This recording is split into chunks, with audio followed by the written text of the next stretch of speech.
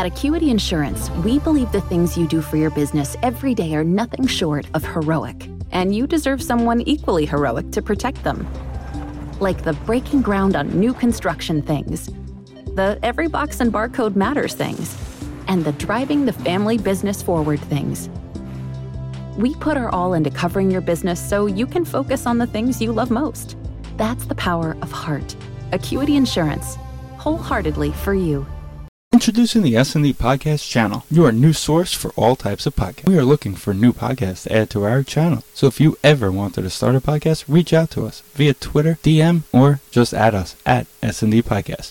Or message us on Facebook, or even email us at sndpodcast@gmail.com. Once you reach out to us, we'll tell you the best way to create a podcast. All types of podcasts are welcome. So anything you want to talk about for a podcast, just let us know. No idea is a bad idea. We're already on SoundCloud, iTunes, and Google Play, and all other podcast apps. All you have to do is record the podcast. So hit us up soon so you can start your podcast now. I'm coming home. Tell the world I'm coming. I'm back where I belong. Yeah, I never felt so strong. I'm back, I'm feeling like there's nothing I can't try. And if you with me, put your hands up. Welcome to episode 156 of the S&D Podcast Show. Steven is here. Vin is via Skype again this week because he's lazy. And we would like to welcome home the great Daniel Behan. What's going on, Danny? Oh, that was the first time getting called great. Thank you, Steve. No, thank you. Finally being back for 6 months. Thank you again, once again, Vin, for filling in. He's not the Logan Verrett. He was even better than Logan Verrett. I'm sorry, Logan Verrett, for making your season go downhill. Maybe that's your fault. But anyway, the show goes on. Vin, how you doing? I'm Robert Gesellman, obviously. But, yeah, I'm doing fine. How are you guys doing? Good, We're not going to go with Masato Yoshi on this one. We're dropping him from the conversation. Yes. The ADD tonight is going to be at an all-time high. You guys got to bear with us because I don't know what's going on. But we're going to get it together and we're pull through. Let's see what's going on. Thank God we brought Dan back. We need some order. With that being said, Dan, why don't you give a little update for everybody, how you're feeling and everything? Well, pretty much the same update as last week. We have to wait for November 7th. That's the big day of me going for my PET scan and CT scan and meeting with the doctor, and hopefully everything is up and up with the maintenance of everything. So right now I'm just doing PT, and today I did acupuncture, which was pretty cool and weird at the same time. So I'm going to go back Friday and getting that done. So let's see what happens with that. And just taking it day by day. Yeah, that's pretty much it. Last week was hell week. Thank God that was over with. Had to deal with some unfortunate visit to the hospital for me feeling so weak, but I'm back and ready to go. So let's do this. I'm here for the long run. And what's tonight's lead-off topic, Steve? All I know is we're happy you're back because the Giants won. Yes. Back on a Giant win is a lot better. Oh, yeah. Well, technically, if you want content, maybe not, but right. If we want ratings, then maybe not. But no. For our psyche and mental standpoint, I would have been like Odell Beckham. This is not fun anymore, kind of thing. But let's lead it off. We'll talk about the Giants next. All right. Before we get to the lead off, let's talk about how to listen to the show. Make sure you go to SoundCloud, iTunes, Facebook, Instagram to follow us, SoundCloud, iTunes, Google Play to listen to us. We have great podcasts on the S&D Podcast channel, including the Rising Apple Podcast, Weissman and Oz Show, and Fan Vault. Also, Jay's Week in Wrestling. I know he's coming out with another episode soon. And just don't forget to rate, review, and comment on our show. With that being said, like Dan mentioned, it's time for the leadoff. Leading off.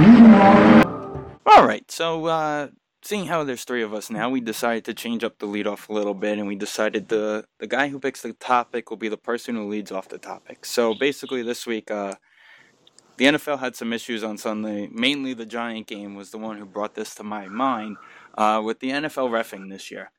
there has been a lot of issues going on, not just with the Giant game. I mean, there were 2 incidents that I could point out that I could recall. Dan, you probably could recall a couple more from watching on television. But there's something that's got to be done with the reffing in the NFL. And I don't know what it is. I think it's time to reevaluate how it's done. I think that they have those headsets now in their ears at all times. And that's how I actually noticed this during the Giant-Raven game on Sunday. After some scoring plays, that the ref doesn't look at the guy to see if it should be reviewed anymore. He's kind of holding his finger on his ear, which had the headset in with the microphone. So I'm gonna guess that it's a guy that's actually talking down to them from the sky, who's telling him that, hey, this has to be replayed. With that being said, I think that maybe it's time, those close calls, those horrible pass interference calls, especially when they're huddling, having that extra guy in the sky, not to review it, but just to be able to say, all right, guys, this is not the call. You guys should change the call, or that's the right call. Give them an extra set of eyes that aren't on the field, that aren't 60 yards away downfield. Take, for example, the Giant-Viking game a couple weeks ago. Odell Beckham. There's 4 refs around him, and I forgot who the corner was. I think it was Xavier Rhodes. Yeah. And nobody threw a flag, but the guy 30 yards downfield throws a flag on Beckham for unsportsmanlike conduct, and they all agreed to it. So personally, I think that guy in the sky needs to be doing more than just the replay booth guy. Danny, why don't you take it away from here? Okay. I agree with you with the eye in the sky situation. And might be part of the reason why the viewership of the NFL has gone slightly down this year. Whether it's crappy play, which is up for debate, but it seems if you talk to everybody that I talk to, they all agree with me. There hasn't really been that one marquee matchup game or games that were like, yes, this is a good game. Every game we've watched either on primetime or either the Fox game of the week or the CBS game, especially the Thursday night games, they should get rid of it, even though they know it's a moneymaker. They never will. It's something's wrong with the NFL. And it's so many things that are wrong that it's like, which one do you take care of first? Is it the bad referees? Is it because of the bad referees there's poor play? Is it because if there's literally a penalty on every single play, that seems like? There's that old adage that they could probably call a penalty on every single play, but thank God they don't kind of play mantra kind of thing. Do you let the boys play? It's really interesting. I know Steve mentioned the Giant game from Sunday. That pass interference on DRC was pretty much atrocious, and that almost cost the Giants the game. And then also you got 2 other plays. The Sterling Shepard, their feet get tangled up and nothing's called. And but then the roughing the passer. The roughing the passer, yes. The feet tangled. It's always been a no call. So I'm not gonna complain about that one. That's been a call for everybody. So I'm not gonna go nuts about that. I guess the crowd got nuts at that during the game, Steve. Yeah, people thought, when you kind of watched the replay, people kind of saw some holding going on there also with the Raven player coming over on Sterling. So. Yeah, a little bit, but if you're going to call it on the tangle, they're not going to call that. And I think the Giants Stadium crowd was already very, very vocal the whole entire game. So MetLife was very on edge the whole entire game, rightfully so. But it's been a whole league thing. Like if you for example, let's put in for example, since he is a Packer fan. If we were watching a game, Giants Packers 2 weeks ago, if all 3 of us were sitting at the couch watching the game, and one of us was watching a bad call, we would have been like, oh, okay, it's that week, it's going to be our mess up on our team's behalf. And then get a letter from the NFL and Dean Blandino saying, oops, my bad, we messed up on X, Y, and Z. And then that team that got that penalty doesn't matter 2 days later because they already lost. So the whole thing is wacky. Do they have a ref system, like a rating system? I'm assuming they do because there's always been a rating system for the postseason. Yeah, that's my point. So it's something's got to give. Vin, watching the Packers weekly, or trying to at least. I don't know if you have DirecTV. Have you seen any games that the Packers have like a couple of calls? I know a couple during the Giant game.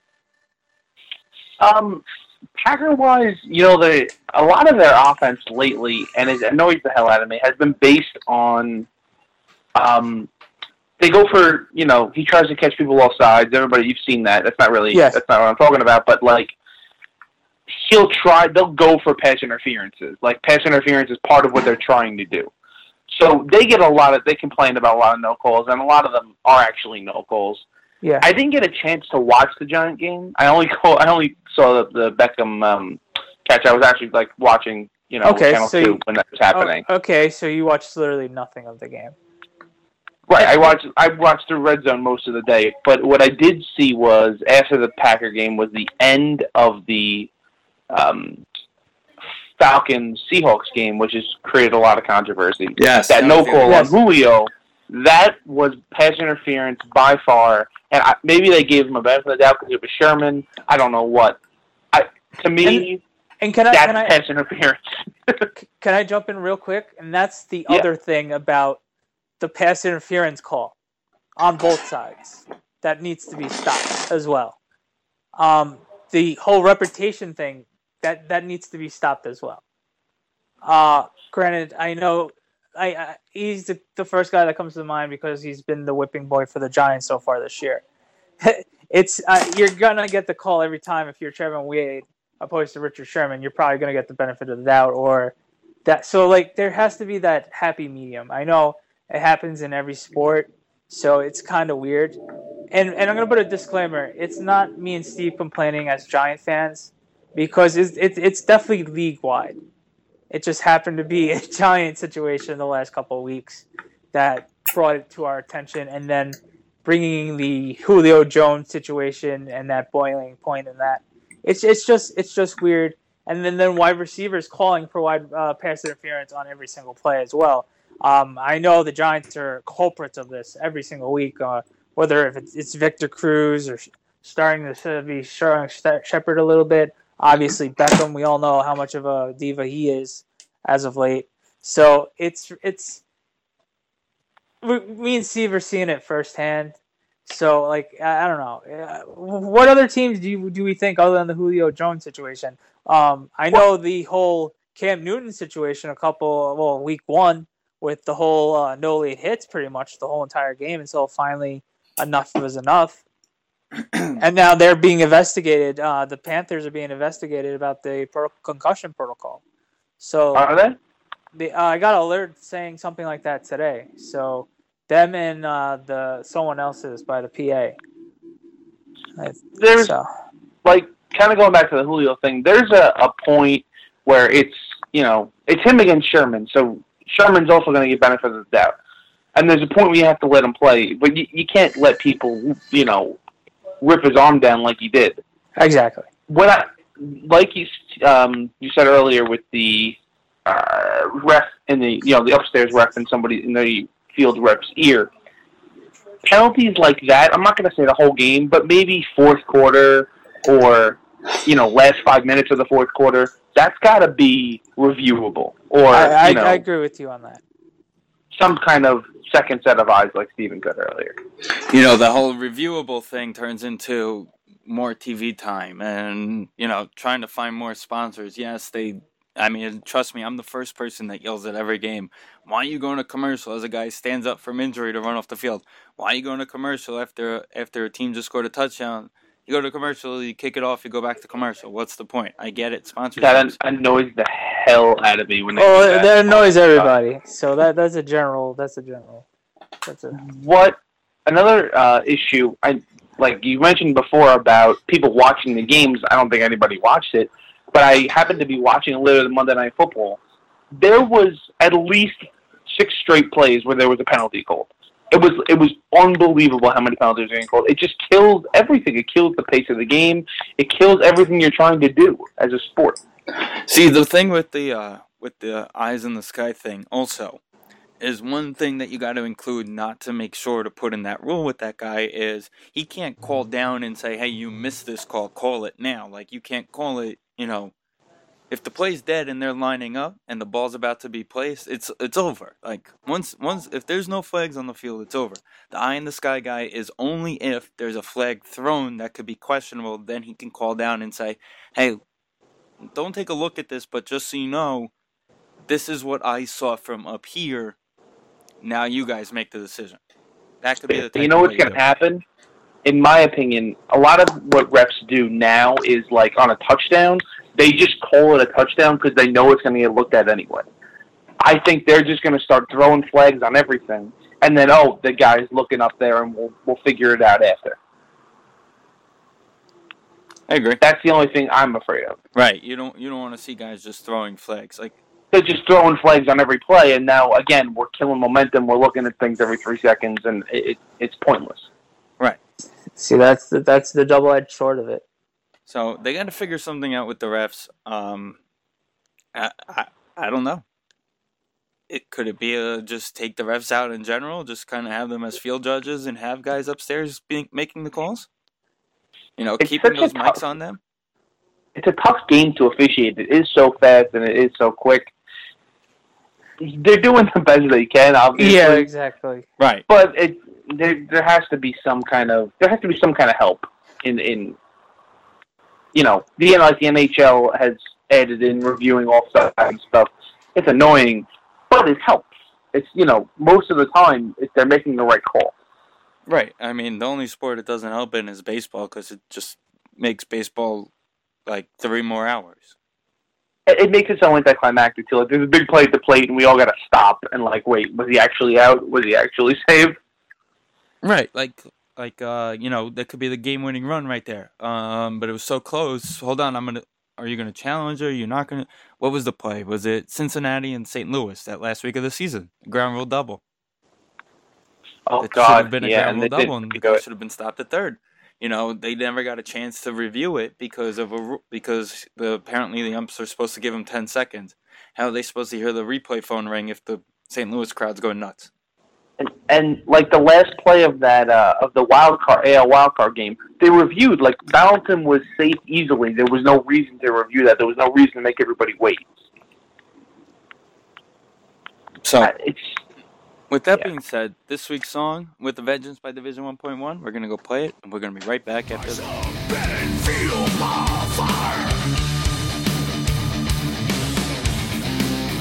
Tries, your blood tries as you tire.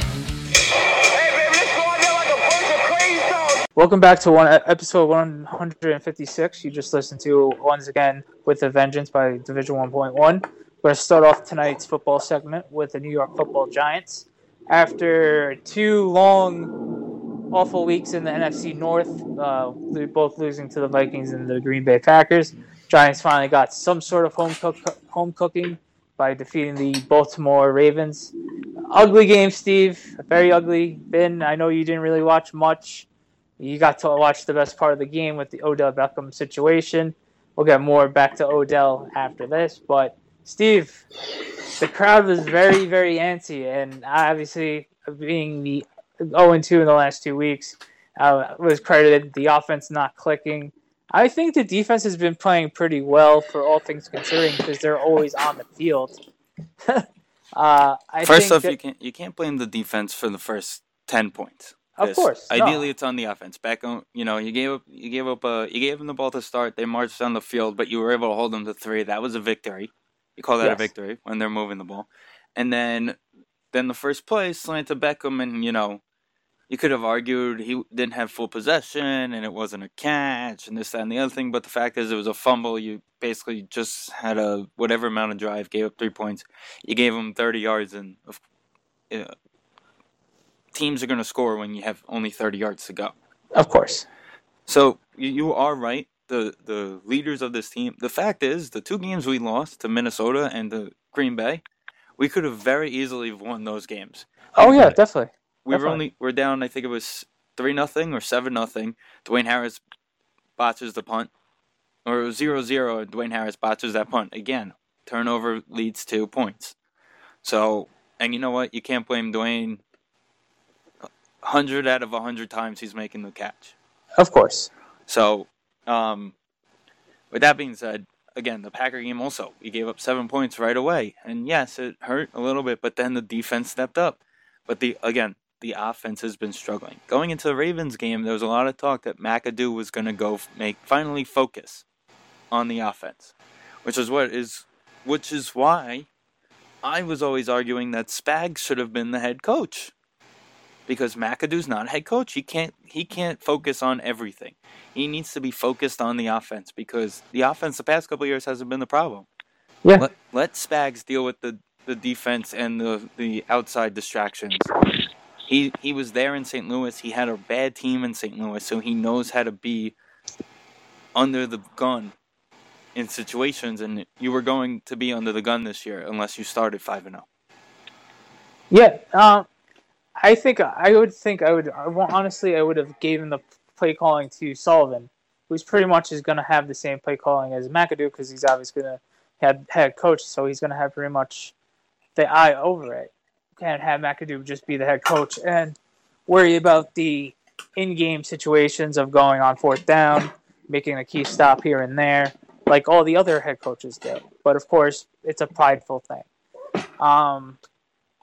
It's just a very frustrating situation with the offense. It's gotten to the point of they're so predictable right now, and if it wasn't for 2 75-yard passes to Odell Beckham, where would we be talking about today? Oh, here we go, another lackluster effort by the offense. I was looking at the stats before. Jennings had 19 yards carrying. Rainey had 15.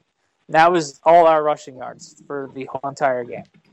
So it's just a mixture of everything. I know everybody would love to blame the offensive line, which they're easily capable of that situation. Eli hasn't been playing great as well.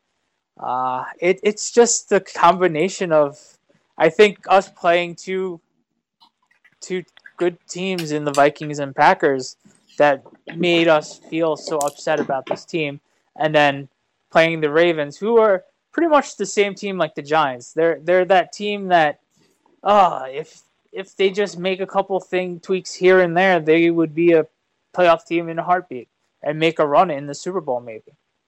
But no, they're that mediocre team that could be 7-9 or 8-8 or 9-7. So it was just a mediocre game all around. You mentioned the offensive line, and there's someone I actually have to give a little credit to, who the 2 weeks on the road had a rough time, and Eric Flowers. The first drive, the Giants line up, and I turn to my friend and I go, looks like another bad game for Flowers. Look, Terrell Suggs is leaning over him. Oh, yeah. So right away you're thinking, oh, God, Terrell Suggs against Flowers all game. You didn't see Terrell Suggs at all till the end. He had that one sack, yes. He had that one play where Flowers messed up. And he also got hurt. And he was also hurt. But so Flowers, you got to give Flowers credit. He bounced back this week. The whole offensive line played well. And I'm sorry to butt in, Steve. And he also made pretty much the best block of his season by protecting Eli, flushing down whoever he was guarding on the big Odell Beckham play to win the game. So I know not a lot of people are going to give him credit for that, but yes, he did do that as well.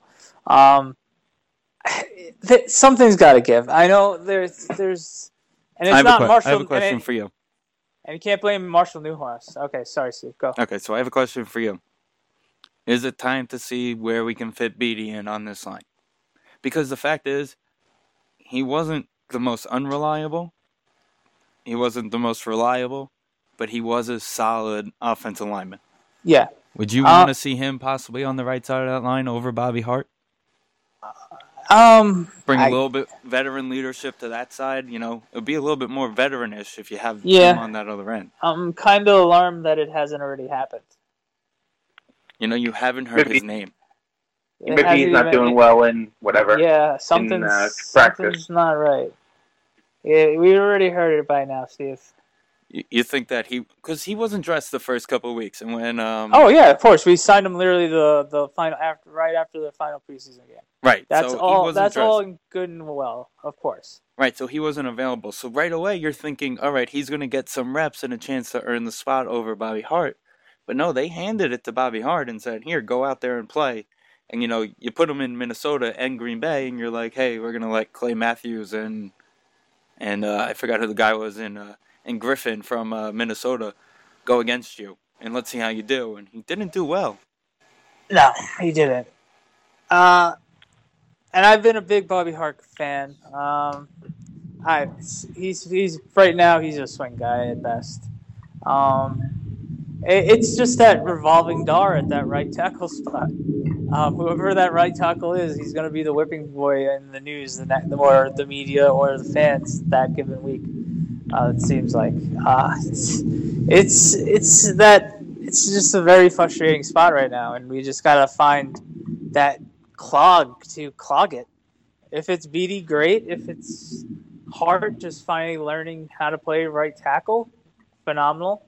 Because he seems to be more of an inside guy in the NFL, which he was at the end of the season. He was great last year at the end of the season at right tackle. So I think the line just needs to gel and get it together, and the offense just needs to get it together. I think them being in London and hopefully them. When are they flying to London, Steve? Tomorrow? I believe it's tomorrow, if not tonight. Yeah, I saw Thursday night. I think they said. Okay, well, it's a great time to bond. That's definitely for sure. They're not gonna. I'm sure families, if they come, they come. If not, but this is going to be a great time for the Giants to bond. And they're playing the Rams, who are very solid defense. But this is a game they have to come out and all systems go and fire away and just get this victory and come home from London. Because this is one of those games that we looked at the schedule at the start of the season. We must win this game if we want to make the playoffs. So you're right. And you know what? We mentioned the offensive line before. This is the type of game where you can let Bobby Hart play in this game again. And then you have the bye week. Exactly. The advantage of the bye week is you're only allowed to practice, I think, once or twice with no pads during the week. The bye week itself, and then you have to be off for, I think it's Thursday, Friday, Saturday, Sunday. Something like that. If there's one thing the Rams can do, they can rush the passer. I don't know if you want to put him in front of Aaron Donald and those guys and let Aaron Donald's going to be against Richburg and Pugh and Jerry. Right, up the middle. But they can rush the passer. Oh, no, absolutely, 100%. It's going to be a tough game for them. It won't be easy, and it won't. And but again, advantage is you're going there. You're gonna, like you said, you get the bond. It's a time to breathe, bond, and relax, and just. You know what? You didn't want to go to London. You should have beaten the Eagles in the last game last year. Exactly. Can I say one thing about the Giants? I know since I haven't been on, I've been listening on and off. I'll be honest. The one thing that drives me nuts about McAdoo so far is for a guy to talk about discipline and act like Tom Coughlin with certain things about discipline. For them to be basically almost either leading the league in penalties or around there, being a top 5 team with the penalties, it's unacceptable. And I don't know what it is. Maybe it's his. I'm not giving up on McAdoo. I'm not saying that. I'm not. It's something's not clicking yet. That okay, he's our head coach now. Let's respect that, and let's be disciplined, and let's carry on and be a sound football team that he just always talks about, but we haven't seen on the field for the first 5 weeks. That's the one thing that's been pissing me off. And if I have to hear him saying we have to do a better job protecting the Duke, I think I'm going to scream. But those are the 2 things that I have to take away with McAdoo through his first 5 games. I would also like to mention the 5-game into season. Thing that stands out the most is Landon Collins is proven that he's a second-round pick. Oh yeah, definitely. And we need that free safety. We need it. Steve, you've been making a good point lately. You keep saying that Magnew doesn't look like a head coach. He doesn't have the presence of a head coach. And I think that was the issue. It's funny, we were watching it. I was watching the Dolphins game with my dad, and he went, "Oh, where'd Philbin go?" And I thought that was Philbin's problem. It was the same thing. It was he didn't have the presence of a head coach. He didn't command the respect of a head coach. It's something you can get over time, but it's something that has to happen quick. The thing with Philbin is Philbin's been in the league for 50 years. McAdoo's been in the league for like 10 years, yes, granted, but he's still 37 years old, and it can be earned. He'll earn it. It's just one of those things. It's just he can't preach it all the damn time, and then us have 10 penalties for 150-something yards or almost 200 yards penalty us. Obviously, that's why we're losing. Part of the reason why we're losing. And that's one of the things. It's frustrating, and I'm sure he's frustrated too because he's talking until he's blue in the mouth, and they're still making dumb penalties or drive crushing penalties. In Eric Flowers' case, the prior last 2 weeks. Is it me or has the past couple of weeks Eric Flowers remind you of Luke Pettigo? Yeah, a little bit. He's been a turnstile for a little bit the last 2 weeks. Oh, Luke Pettigo. I said it's because he starts with the number 7 on his jersey. Yeah. You know, by the way, I forgot to ask you, Dan, who was calling the game on Sunday? Sunday. I know it was CBS. Honestly, I don't remember. It wasn't Phil. Oh, no. It was the Rich Gannon unit. Oh, okay. Because I was going to say, because it was quote-unquote homecoming weekend. So they had like a whole line of players for like alumni, and of course I started thinking CBS game. Why is Phil not here? And then I realized that the Bengals and Patriots were playing each other. Oh yeah, yeah. I think they were doing that game. There was a lot of guys that you would normally see at a Giant event that you didn't see there. Like Amani Toomer wasn't there. You didn't hear Carson Banks. Were always there, but they weren't on the field with them. But the thing with the Giants is the Giants do something almost every single week. So when is it okay? Enough. We get it, kind of thing. As much as we appreciate it and love the history thing of it. What anniversary is it this year, Steve? It's the 30th anniversary of the first Super Bowl. 90. Exactly. 86. So they're gonna do that. They already did that week 1. They did that week 1. They got the Coughlin. Homecoming. Who knows who's going to be there for Coughlin and Tuck and Ernie? That would be a good crowd. That should be a good amount of people, I think. Vin's definitely Tiki Barber's definitely not going to be there, but you would think Pierce will show up. Who? Antonio Pierce. Antonio Pierce doesn't show up for anything. Really? Does he? I don't even see him on ESPN anymore. Is he alive? He's alive. I saw him on ESPN actually the other day. Oh, okay. You're just don't watch ESPN. Yeah. He's more of like a during the day, during the week guy at this point. Yeah. Pretty much. I'd like to see him more. I'm getting sick of Teddy Bruschi and whatever. Yeah, Dan sent me something today on Instagram with Jeremy Shockey, and the first thing that went to my head was, oh my God, the guy's still alive. Yeah, he loves Instagram. I didn't even know he was still alive. Is he still in a beef with the Giants, so they still mad at each other? I don't think he's coming back anytime soon to New York. No, but that's what I'm thinking. I don't see him showing up for the 10-year anniversary of that Super Bowl. No, probably not. Or whatever anniversary they bring him in. Oh, yeah, that's right. He was technically part of the team, and he wasn't allowed on the field. That's why the beef happened. That's why it happened. Here's a fun fact. Here's a fun fact for both of you. The last Giant home game I missed was the game he broke his leg. And Melissa was at that game, and and you were at my house, and no, I was very home. Angry. You were home. Good, though. That was a smart decision. It was a Sunday night game. It was the windiest game ever. Yes, that's right. And I had sorry, let me rephrase it. The windiest game we've ever actually watched. Because if you watched that, I think it was the 86 championship game against the Redskins. Or maybe the 90. There was a big windy game. Yeah, it was 86 championship game. Yeah, so that was the windiest game you and I have ever watched. I think it was Sunday Night Football. Eli threw the most interceptions ever in a game, I think. Yes, that was not fun, and I had people over that night. I could have sworn you were there. You were probably right, because you and me remember things. But yes, that was not a fun night. That was a typical Sunday Night Football Giant game that we decide not to show up from. And we lose to a low-caliber team. Thinking about that, you know what I just realized? So we didn't show up for that game against Washington. And then the second Super Bowl run, we have the blocked field goal by JPP in Dallas. Mm-hmm. The following week, we don't show up against Washington again. We never show up, but at least once against Washington. And it's always at home. That was the game that Eli had Nix wide open down the middle of the field early in the game, and he just dropped it. Mm-hmm.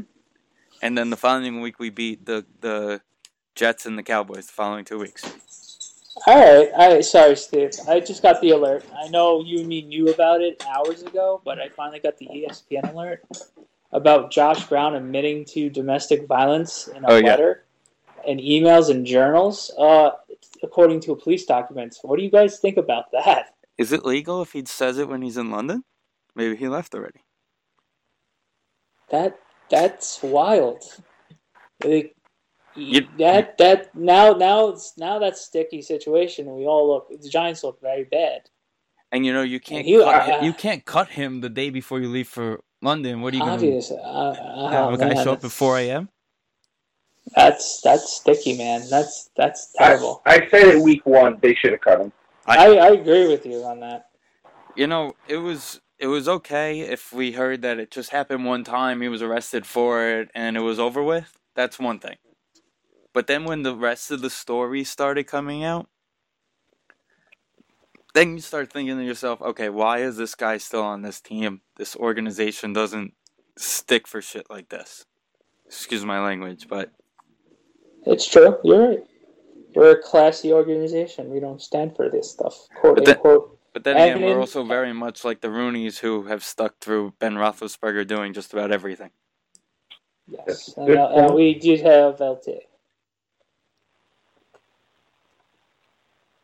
That is true. I don't know. I guess that's going to become all right, we got to see what happens the rest of this week type of thing and let him play in London and then go from there because what are you going to do at this point if you're leaving in the morning? Yeah, no, absolutely. So, with that being said, we're going to transition a little bit to the other New York team because as bad as they are, it broke some headlines today with the announcement that Geno Smith is back in the rotation and will be starting this week. I believe it's at home against the Baltimore Ravens. Like we mentioned, the Giants played the Ravens last week, and their defense isn't the Baltimore defense we all know and grew up with and watched with Ray Lewis and Suggs just dominating every game and all the great cornerbacks and Ed Reed playing center field. They're not that team anymore. So if Geno's going to show that he's worth anything, it's going to be this game, especially when they play Cleveland the following week. It gives him 2 chances to show the Jets organization, all right, stick with me for the rest of the year. Let's see how this goes. What do you guys think? Finn, go for this one. It's not a move I would have made. At this point in the season, we talked about it all preseason and all offseason of how tough this Jets schedule is. I mean, they're playing pretty much all playoff teams the first 6 weeks of the year, and then a Baltimore team they seem to never be able to beat. Well, you said it's different guys around now. The colors are still the same. It still seems like there's an issue playing against the Ravens. That being said, I would have stuck with Fitzpatrick just because at this point the season's over. And if Geno was going to have a shot, we all heard all last year, right? He's looking great in camps, the leadership is there and all this. And then what happens? He gets punched in the face, broke his jaw, and you never see him again. When you eventually do see him again, he played that Raider game, and he looked like shit. Again, pardon my language. But I would have stuck with Fitzpatrick. There's no point in going to Geno. If Petty's not ready, stick with Fitzpatrick for another 2 games, and then give Petty a shot. Geno is here just because he gets paid a good amount of money, in my opinion. Well, here's the thing. Personal opinion is neither of them technically have a contract next season. So they're both out. Unless one of them stepped up. So Fitzpatrick's out. Let's just face the facts. Fitzpatrick's no longer a Jet. Geno's playing for his NFL career at this point. The problem is that let's say they finish with a 10th overall pick because of other crappy teams in the league. And they don't get one of those top 3 quarterbacks.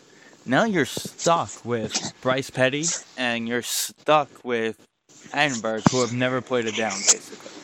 The only other option you may have is Minnesota may look to try and get some more draft picks back for Sam Bradford if he continues to stay hot because of the fact that they're expecting Teddy to be back next year. The only reason why they brought Bradford in and he was the guy that they had to get was because Bradford actually has next season on his contract. So, if it comes down to closer to the draft and Teddy's not where they think he should be, they have that security blanket. So, there's going to be options out there. There always are options out there. But as right this moment, you're going into next season with Petty and Heidenberg, so why are they not getting more reps? Dan? I think, it's a whole... They would have, if they showed it in preseason when they had an X amount of snaps, I think they would have had that, okay, we see him playing. Okay, great. If we, God forbid, need him to play when we need to, we will play him. But to be honest with you, did any of them earn that spot of, okay, yes, let's play them over Fitzpatrick when Fitzpatrick does sign? No, absolutely not. I know Bryce Petty played a different style of offense. That's been the number one excuse going around Jetland. That's why he's not good yet. Hackenberg, I know Steve Pinstead, other than his freshman year in Penn State, has been lackluster, and he's not mobile, so he's whatever. It's just the Jets being Jets. They have 4. What's the old saying, Steve? And then if you have 4 quarterbacks, you have none. Well, it's usually 2 quarterbacks and you have none. In this case, 4. So it's just the Jets need to figure it out. I can't tell you what the Jets are doing because they don't know what they're doing. If I had a choice, I think I would have to agree with Vin. I would have gave Fitzpatrick at least 1 more week. Granted, at home, it's going to be a bloodbath of if the first throw he makes, and it's an incomplete or a pick, the crowd's going to go nuts. But then again, granted, Geno, his rookie year went 8-8, and his second year was very lackluster and sucked. He's another pariah in Jetland. So, is it any better if Geno Smith, his first throw, let's say, I'm not saying it's going to happen, it could happen, first throw of Geno Smith's day, pick 6. What happens next? What are you going to do? You're going to have to suck it up and have Geno play out through his crappiness. Because you can't play Fitzpatrick right away because that defeats the whole purpose of playing Geno Smith. And then you start a whole another war, and then Bowles has to talk about which quarterback's going to be playing, and it starts a whole bigger drama situation. So the Jets are in a big drama-filled situation being 1-5. So good luck to that. Vin, my question to you is Bowles the head coach of this team much longer? I think so. And part of it is, if you want to be taken seriously as an organization, you can't just keep changing coaches. If you change a coach every 3, I think it was Jacksonville, 2-3 years ago. Maybe it was Gus Bradley, I don't remember. He was 1 year, they went 5-11 or something, and then they fired him. You can't keep changing coaches every 2-3 years. You have to have some stability. You look at the Giants, you look at the Steelers, you look at the Packers, you look at the Patriots. Every team that's successful, they've only had 2 to 3 head coaches over the past 20 years. If you think Bowles is your guy, you stick with him.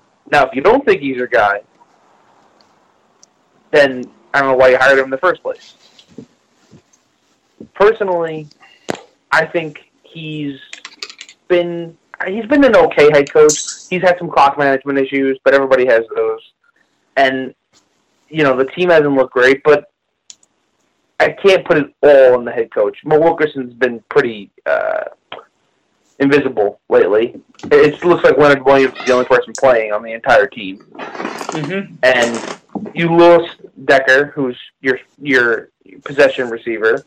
Marshall's still doing this thing. Marshall, for the most part, is the only one on the offense who can get anything done. You do need a quarterback, though. And I don't know what they were doing in the preseason. They didn't play. I know Petty was hurt. They didn't play Hackenberg. He just sat there. You're wasting a second-round pick on the guy, and you're not even giving him a snap in the preseason. It makes no sense to me. He did not get a snap until the Giant game, so week 3. It doesn't make any sense. It doesn't make sense. And you know what? Vin and I were at the Mets-Giants game in April during the second round of the draft. And after I was done laughing at the fact that the Bucks took a kicker in the second round, because,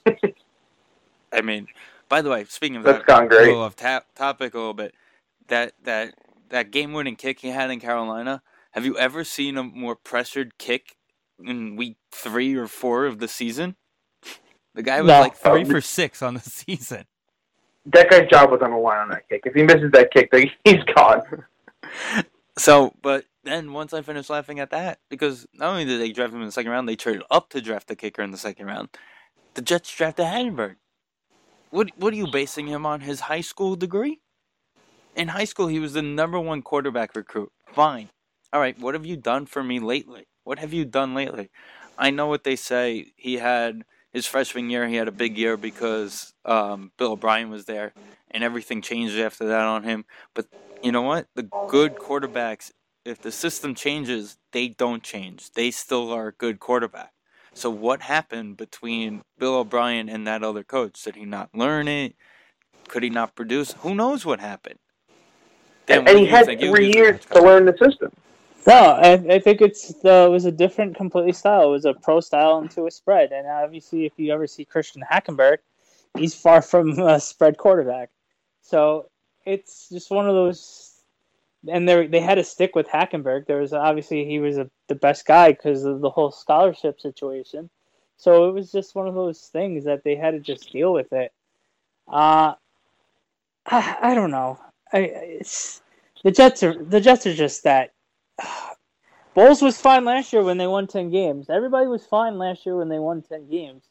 Everybody knew that they had the hardest schedule in the game. I know losing 5 games in a row, 4 of the last 5 games, is very, very, very frustrating. But here on out, it's not smooth sailing, obviously not, but they can win a bunch of games and they can get back into this. I'm not saying they're going to make the playoffs, but they can make it interesting and be competitive throughout the rest of the season. They could easily have done that. They played one team the rest of the season that was a playoff team last year, and that's the Patriots, who they have to play twice. Yep. So they can go 7-9. It's not impossible. Not at all. It would be such a Jet move to make, but I honestly think there's truth to the rumor that came out. It was a couple weeks ago. I can see them, Romo, yeah, I can see them trading for Romo. It would be the biggest, the jettiest of the Jet moves. Oh, of course. It'd be like Favre all over again. I'm shocked they haven't called Favre again. Well, since he's made Dak throw a pick, why would they want him? Right, because that was his fault. I mean, it was the only mistake Dak's made all week. Well, he did fumble too, but he still won the game. Yeah, he won the game handedly. We're not going to talk about that, though. That's, yeah, I think Zeke's still running on you guys. Was it really fair that a team that had a top 5 pick also has the best offensive line in the whole league?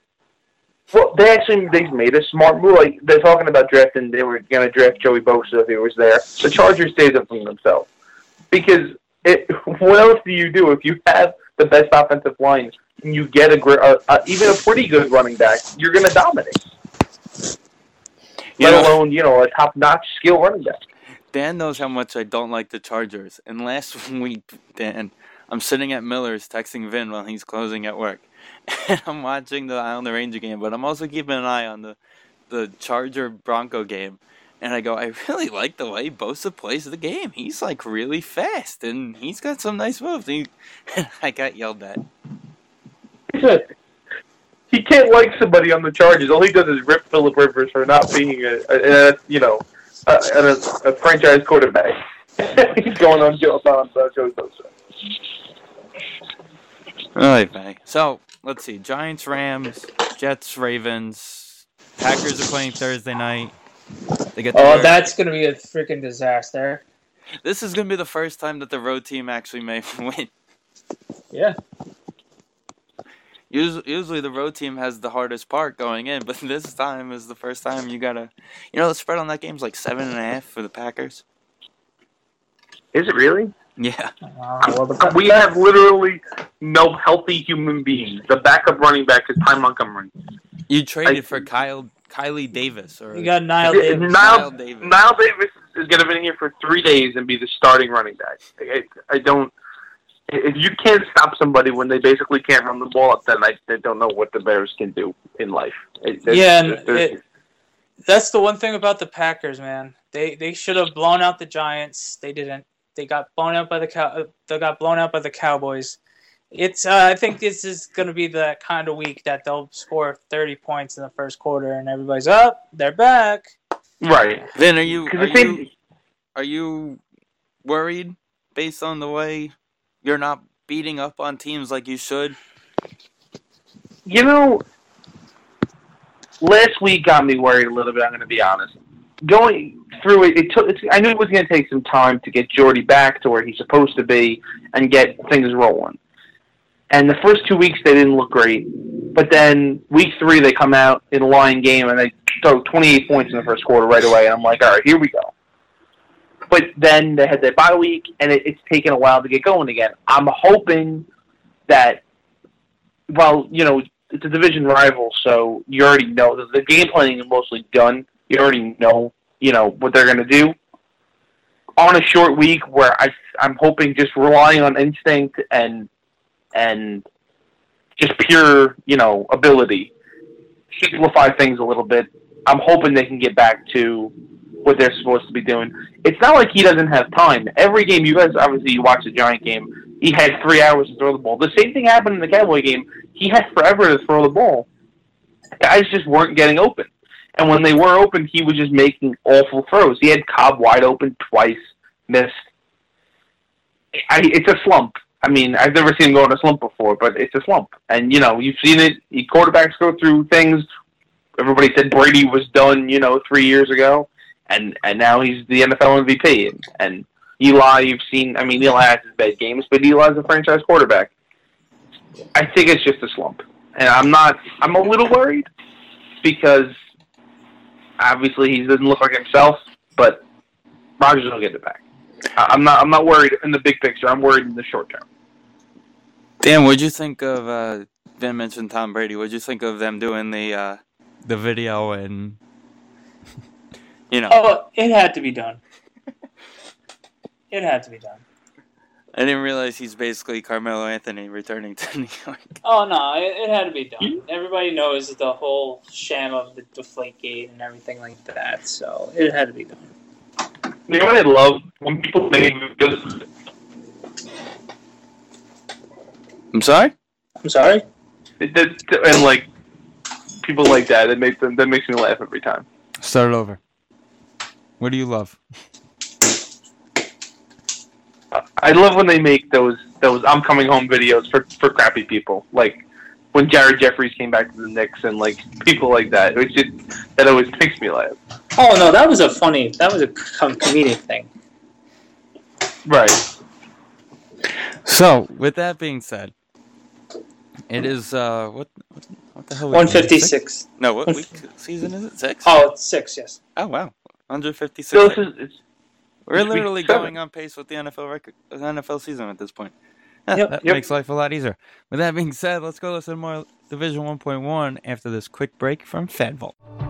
If you are heading to the ballpark to watch any of the MLB playoffs, you are going to want to download FanVault, the newest iPhone app made for sports. With FanVault, you can check in, connect with mutual friends at games, organize and search for tailgate, track the game stats, upload photos, and preserve what should be lasting memory. As the people of FanVault say, whether your team wins or loses, stay at the ballpark is a happy memory. That's FanVault, one word. Download FanVault today on your iOS device, but more importantly, enjoy the game.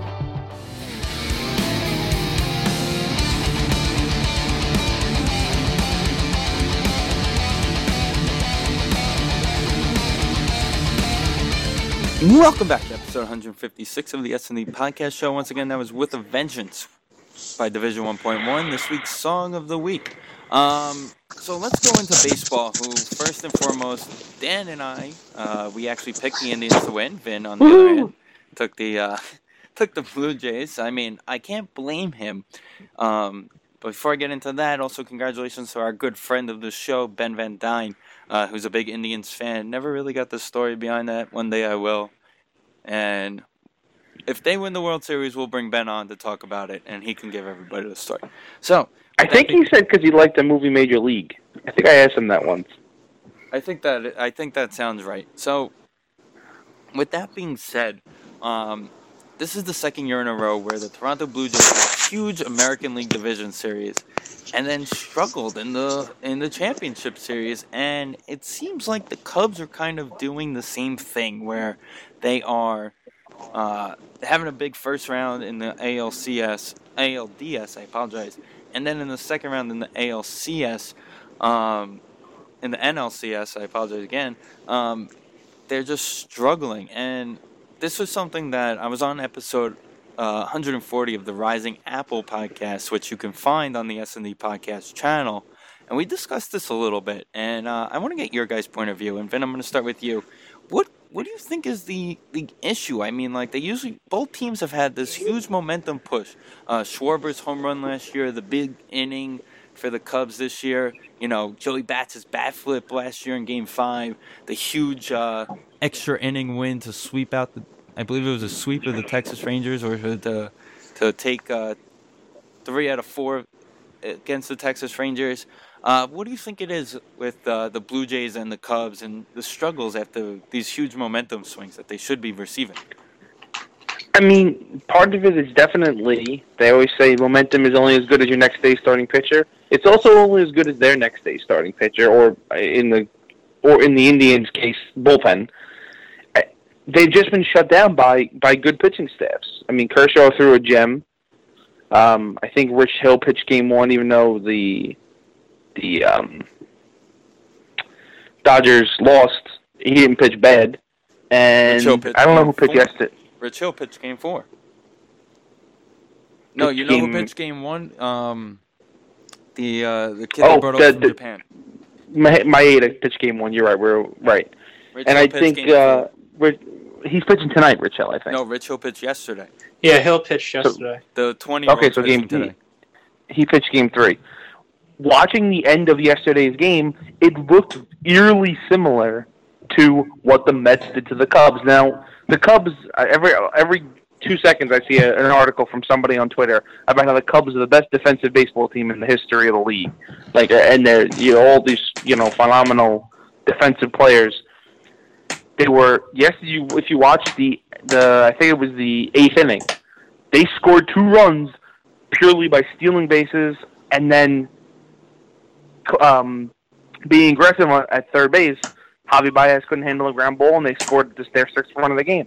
It's exactly what the Mets did to the Cubs. They stole bases, they were aggressive, and they scored on mistakes. The Mets won Game 3 on a wild pitch strikeout. We also had Daniel Murphy. We did also have Daniel Murphy, but they scored the winning run on a Michael Conforto strikeout. That's right. I forgot all about that. It's one of the lesser moments of the playoff run, but to me, it always stands out. It's all about the other team's starting pitching. For all we know, the Cubs could go off. The Cubs are the kind of team. They can go off clearly easily the best tonight team in the and league score to 6 me. runs. Oh, they could score 6 runs the rest of the series, every game, and win easily. Or they could, not score a run. That's why it's the playoffs. To me, the other team's pitching is the biggest momentum killer. And when Andrew Miller is throwing, 8 shutout innings across 4 games, it's tough to, striking everybody out. It's tougher for the Blue Jays and whoever and the Cubs to keep the momentum going if you can't score. Dan, what do you think? And that's why I like the Indians with their bullpen. They took a formula from the Royals the last couple of years by getting Andrew Miller, and they know that their bullpen's already solid as is, and him being able to pitch a couple innings at a time, and him being pretty much as dominant as can be, and being able to shut down everybody. Let's see what happens if they play the Cubs or Dodgers in the World Series, if he continues to be as hot as he was this series and the series before that. But I like that formula, because if their pitching isn't that great that particular night, hopefully you go 5 innings, you go to your third best pitcher, and then you go to Andrew Miller, and then you go to their closer right there. Hopefully you get the lead at some point of the night. So I do like that formula with the Indians. As for the Cubs and not hitting, I think it's just one of those fluky things of facing Kershaw in Game 2.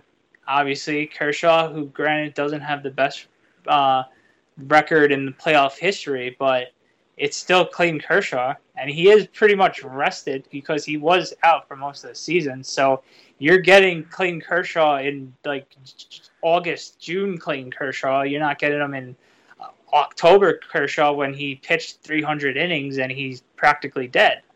So a lot of people forget to put that in factor as well. So it's just one of those things. And then home cooking with the Dodgers in Game 3. So it's just one of those things you're gonna have to take everything with a grain of salt, because usually Game 3 or Game 4 for that other team at the home field advantage, their crowd is going to be amped up and they're going to steal a game, unless it's just that type of year for that particular team. You know what I mean? You know what I find the most intriguing at this point, now that the Blue Jays are out, is that no matter what, whoever plays in the World Series, Indians versus whoever, we're going to see somebody win. Actually, I know 88, Dan, you were born in 87, and I was born in 88, and technically we were alive for that Dodger World Series, but we've never seen any of the 3 remaining teams actually win a World Series. Exactly. So it's going to be cool to see who's going to win it. Obviously, we all want to see either the Cubs or the Indians win it, because that would be something crazy to see. If someone's over a 50-year slump is finally over. Granted, it's over 100 years for the Cubs. So it's going to be special for that one franchise. So it's going to be a fun World Series, whichever way it crumbles in the NL. As we speak, the Cubs are up 2-0 on the top of the 4th inning. Exactly. So maybe they figured out a way to score some runs. There's our theory. But the Dodgers are also throwing out a 20-year-old to start this game. Of course. That could play a huge factor in this game and be a difference maker. But it also helped the Dodgers, because think about it, who's probably going to pitch tomorrow? Probably be that the kid from Japan is going tomorrow, right? I think Kershaw's pitching on 3 days rest, actually. You know what? That actually makes sense, because then you get him for Game 7. You technically have him at the... That is the and then Hill goes Game 6, probably. Which, it makes sense. The Japanese kid got beat up Game 1. Right, the Japanese kid... No, he didn't get beat up. If I remember correctly, he didn't get beat up. Wasn't that the game Miguel Montero had a grand slam in the... Oh, you're right. He only gave up a couple of runs. Right, that was Game 1. Right. He only gave up 3 runs. Right, and then Miguel Montero pitch a grand slam. Right, correct. Hey, and then, okay, so you're going to get Kershaw. Also, the advantage of this 20-year-old pitching is, if the Cubs end up winning this game, you're giving Jensen a day off. Exactly, because it's a sacrificial lamb. Oh, and that was another thing. Can we all agree that the Game 5 between the Dodgers and the Nats was the worst managed game of all time on both sides? I mentioned this on the Rising Apple podcast. The only thing I cared about that game was Chase Utley and Carlos Ruiz winning. When has that ever been a thing ever in our lives? Right, because you know what? You rather have those two move on, but not end up winning. Now you're going to root against them the rest of the way just to make sure Bryce Harper and the rest of the Washington Nationals are nowhere near the World Series. Oh man, that was some managing, and then Roberts got lucked out because Dusty Baker double switched one of his two great players, and what was the odds? The final out was one where Rendon was supposed to be at. So it's just and then you have Jansen going 3 innings over 50 pitches. That's crazy as well. So it was just like, what are you guys doing? And you know what? The advantage again of losing that game 1 for them was, again, Jansen got a day off. You didn't really have to use anybody. You had the kid pitch well enough. You got to be able to use everybody else who didn't really get to pitch in Game 5. So now you have Jansen ready to go for the next day. Yeah. I don't think I ever wanted the team to lose. I don't think I ever wanted the team to lose more than the Nationals that game, to be honest. Oh, yeah, I agree. This is a question I asked to another thing I mentioned on the Rising Apple podcast that I asked them. If you're the front office of the Washington Nationals, rough couple of years, manager change, do you give this team one more year, or are you at the point where, hey, it's time to let's move a couple guys out of here, let's bring in some fresh blood, let's see if we could try and change the culture that way. You know, let's trade a couple of our pitchers away for some younger guys, some fresh blood, or try and move Ryan Zimmerman, who may be impossible to move, but he had a solid year. He may actually not be that hard to move. Someone's going to want Wilson Ramos. I don't know if anybody will want Jason Ward's contract. You got a couple guys who could be moved. Do you look to kind of change the culture of the team? I mean, they already did that with bringing in Dusty Baker. Or do you give Dusty one more year with this team, a couple of guys sprinkled here and there, and go from there? I say one more year. I think if Dusty Baker doesn't panic in the 7th inning, the situation would be completely different. Ben? That's my take. What do you think? I agree. I'd go another year. Free agent as well, and coming off a torn ACL, that's one of their bigger bats. I don't know what that's, torn ACLs in football are a full year thing, so that puts him out. I don't know. For catching, you would think it would be at least an 8 to 10 month thing, so that puts him into July of next year. Oh, that's right. I forgot where I was towards ACL. So I don't know what his status is going to be. I've seen a lot of people talk that the Mets should go after him as a free agent. When is he going to be ready? You're squatting for 8-9 innings a game. You can't, you can't do that recovering from a torn ACL. Okay, so my other question to you guys is, Vin, I'm going to start with you on this one. You're Dusty Baker. Gives up the homer to Jack Peterson. Is Scherzer out of the game? Or do you say, you're my ace, finish this inning and let's go from there? Because he had been dominating so much to that point, I would have left him in. He's your horse, and that's what he's a great pitcher and all. He strikes everybody out, but that's what he does. He gives up home runs. So to me, that's like him giving up a double. That's just what he does. He gives up a lot of home runs. I would have let him try to finish the inning, but that's just me. It's been 20 minutes. Dan? I'm with you. Wasn't it only 90 pitches?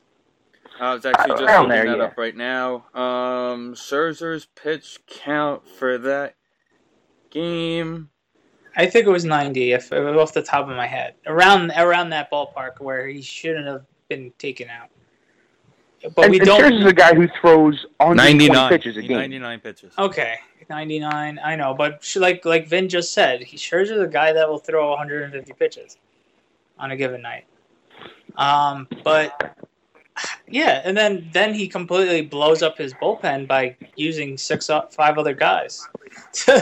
So it's it's just one of those things of like, if Dusty doesn't panic and Scherzer gets out of that inning, God knows what happens. They could have easily probably found a way to. They could have easily found a way to take care of business and win this game against the Dodgers. So I don't know. The Dodgers got lucky that they had Kershaw telling them at 2 innings before that he's ready to go when they told him no. But Kershaw's like, no, I'm pitching. We're going to the next round kind of thing. If you're starting your team with any starting pitcher, is it Clayton Kershaw, Dan? Yeah. After what you saw this year with him having basically out for the season back problems to what he's done so far since he's back? Yeah. I still think I'd take risk Kershaw. He's your age, Steve, so he's still relatively young enough. He's still in his prime, so... And people don't realize he's like 10 years into this league. He came up... Really? He skipped AAA because at that time, the Dodgers had the Vegas team as their AAA team, and they said, screw it, we're going to bring him right to the majors. Let him suck here if he does. But he's dominating AA, and AAA is just going to ruin him. So they brought him straight to the majors because that's what you got to do with some of these guys. Yeah, definitely. It's a novel idea. That's what the Mets should have done with Harvey. All right, Vin, final thoughts? Well, I asked this question via in the chat earlier. I wanted to bring it up on the show. Okay. If you don't mind. Go for it, buddy. Speaking of we're talking about the Dodgers. The Mets beat the Dodgers in 2006. Today is the 10-year anniversary of the Endy Chavez catch, Game 7 of the 2006 NLCS. So my question is to you two, fully healthy, both teams, who wins in a 7-game series, the 06 Mets or the 2015 Mets? Steven, I'm going to start with you. So full healthy, man. Pedro's healthy. Pedro's basically starting this game. Pedro, El Duque, and Glavine. So ideally, Pedro's your starter because, if he's healthy, he's probably going Game 7 there over Ali Perez. So ideally, you're thinking fully healthy team. If you're thinking of last year, you're thinking it's Harvey versus Pedro. And this is the end of basically Pedro's career versus Harvey, who's coming off of Tommy John surgery. Who wins a game? Or are we going best of 7? Or game I'm 7? going best of 7 series. Best of 7 series, you got to go with the 2015 Mets. I just think Pedro was past his prime. Glavine was past his prime. You never knew what you were getting out of Ali Perez. Traxel wasn't that good. And Noah, DeGrom, Harvey last year were dominant in the playoffs. Matz was good enough to win games. He was kind of like that extra guy we just had that was good enough, but not great. We had a good bullpen. I'm taking last year's 2015 team. Dan? This is where I'm torn. You didn't mention fully 2015 team in 5 games. You didn't mention fully healthy today. You didn't mention fully healthy today in the group chat. You mentioned it to me, not him. So that I didn't mention it? Okay. No, not for me. So this kind of changes it. Obviously, 06 Mets, our offense would have been better than last year's team. But pitching obviously wins championships. Unfortunately, we're the one team that doesn't. But I think I'm going to have to, with everything that changes the stipulation, I'm going to have to go 15 Mets. Because you're going to be throwing out last year's Matt Harvey, last year's DeGrom. You're going to throw out baby Noah that's just crazy, and he's going to throw at you if he needs to be to just get you off the plate. Obviously, I'm not confident in catching and the first baseman and the rest of the offense, but they'll find a way to get runs off of a washed-up Tom Glavine, a John Maine, and then Ali Perez. So, as long as we don't get... Also. And Steve Traxel, but Traxel was in the bullpen during the playoffs, so it's okay. But, yes. I don't know. I do hate that I have to go up against the 06 offense. because that was such a great pesky team. I'd take that offense over any offense since '86, pretty much. So, but the thing with that was you can argue that last year's Cub team was an absolute dominant offense, and look at what the Met pitching staff did to them last year. Yeah, no, you're absolutely right, and that's why I'm going to go with the 15 Mets as well. When I came up with this question today, to me, in my head, it was automatic 06 Mets. Because if that team, specifically that year, if Pedro and El Duque are healthy, they wipe the floor with everybody in the playoffs. It's not even close. Oh, no, it's not even close at all.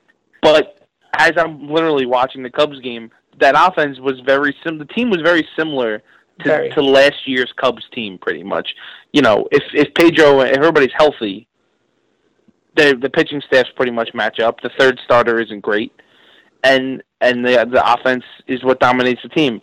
But if you go back and look at that 06 Met offense, it's unbelievable. Oh, some of those numbers. It's ridiculous. I don't even know how the fact every time I think about it, they lost. I would go with the 06 Mets in 7 games, to be honest, because El Duque is one of the best postseason pitchers of our time. Pedro's got a lot of postseason experience. Simon wasn't bad that season, and he pitched very well in the postseason. Oh, he was our ace in the playoffs. That was the best time he was a Met. Yeah, so I would go with the 06 Mets in 7 games. Yeah. So you're telling me when Travis d'Arnaud comes up with one guy on and Aaron Holman's up at the plate on the mound, you have confidence? Here's the other thing. Where's the part of played? the Shea Field? Played it Shea and City Field. Part of the fully healthy thing in my head, which I think puts them over the top, even though it messes up some other things that are on the team, is that Duane Sanchez is still in the bullpen. Okay, and Xavier Nady's still in right field. Right. The timeout. Here's your stipulation then. Yeah, I'm gonna wiggle your stipulation then. Cliff Floyd. That means Cliff Floyd is healthy, and that means Energy Chavez does not make that catch.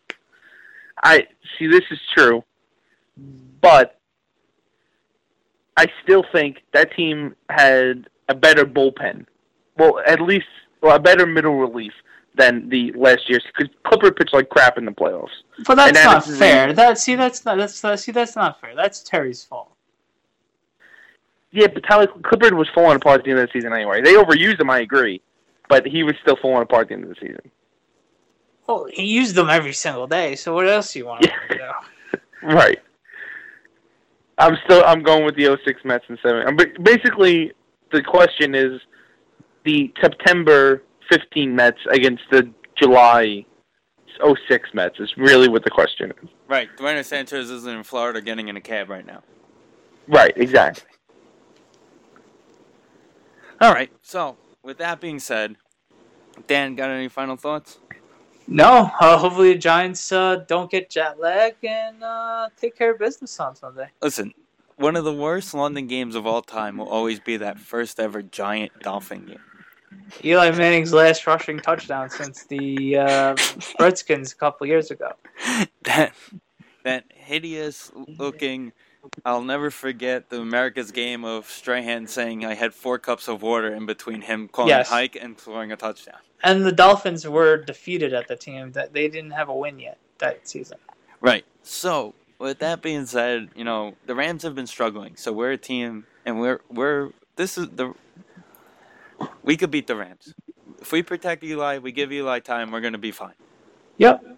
So, with that being said, boys, it was a wonderful episode 156. Let's do it again next week for 157. Sounds good. And hopefully we got a Giant victory. And Finn, don't embarrass yourself on Thursday Night Football, right? Yeah, please. To Thursday night. Be a road team night. You know what? That's been another issue with these NFL ratings. That these primetime games have been crap. Hopefully it's a good game. Yeah. Well, hopefully not for your sake. Yeah, I'll take a blowout. Anyway. You'll take bedtime at halftime because you're up 45-0. Oh, please. Yeah, that'd be great. All right, guys. We'll see you next week. See ya.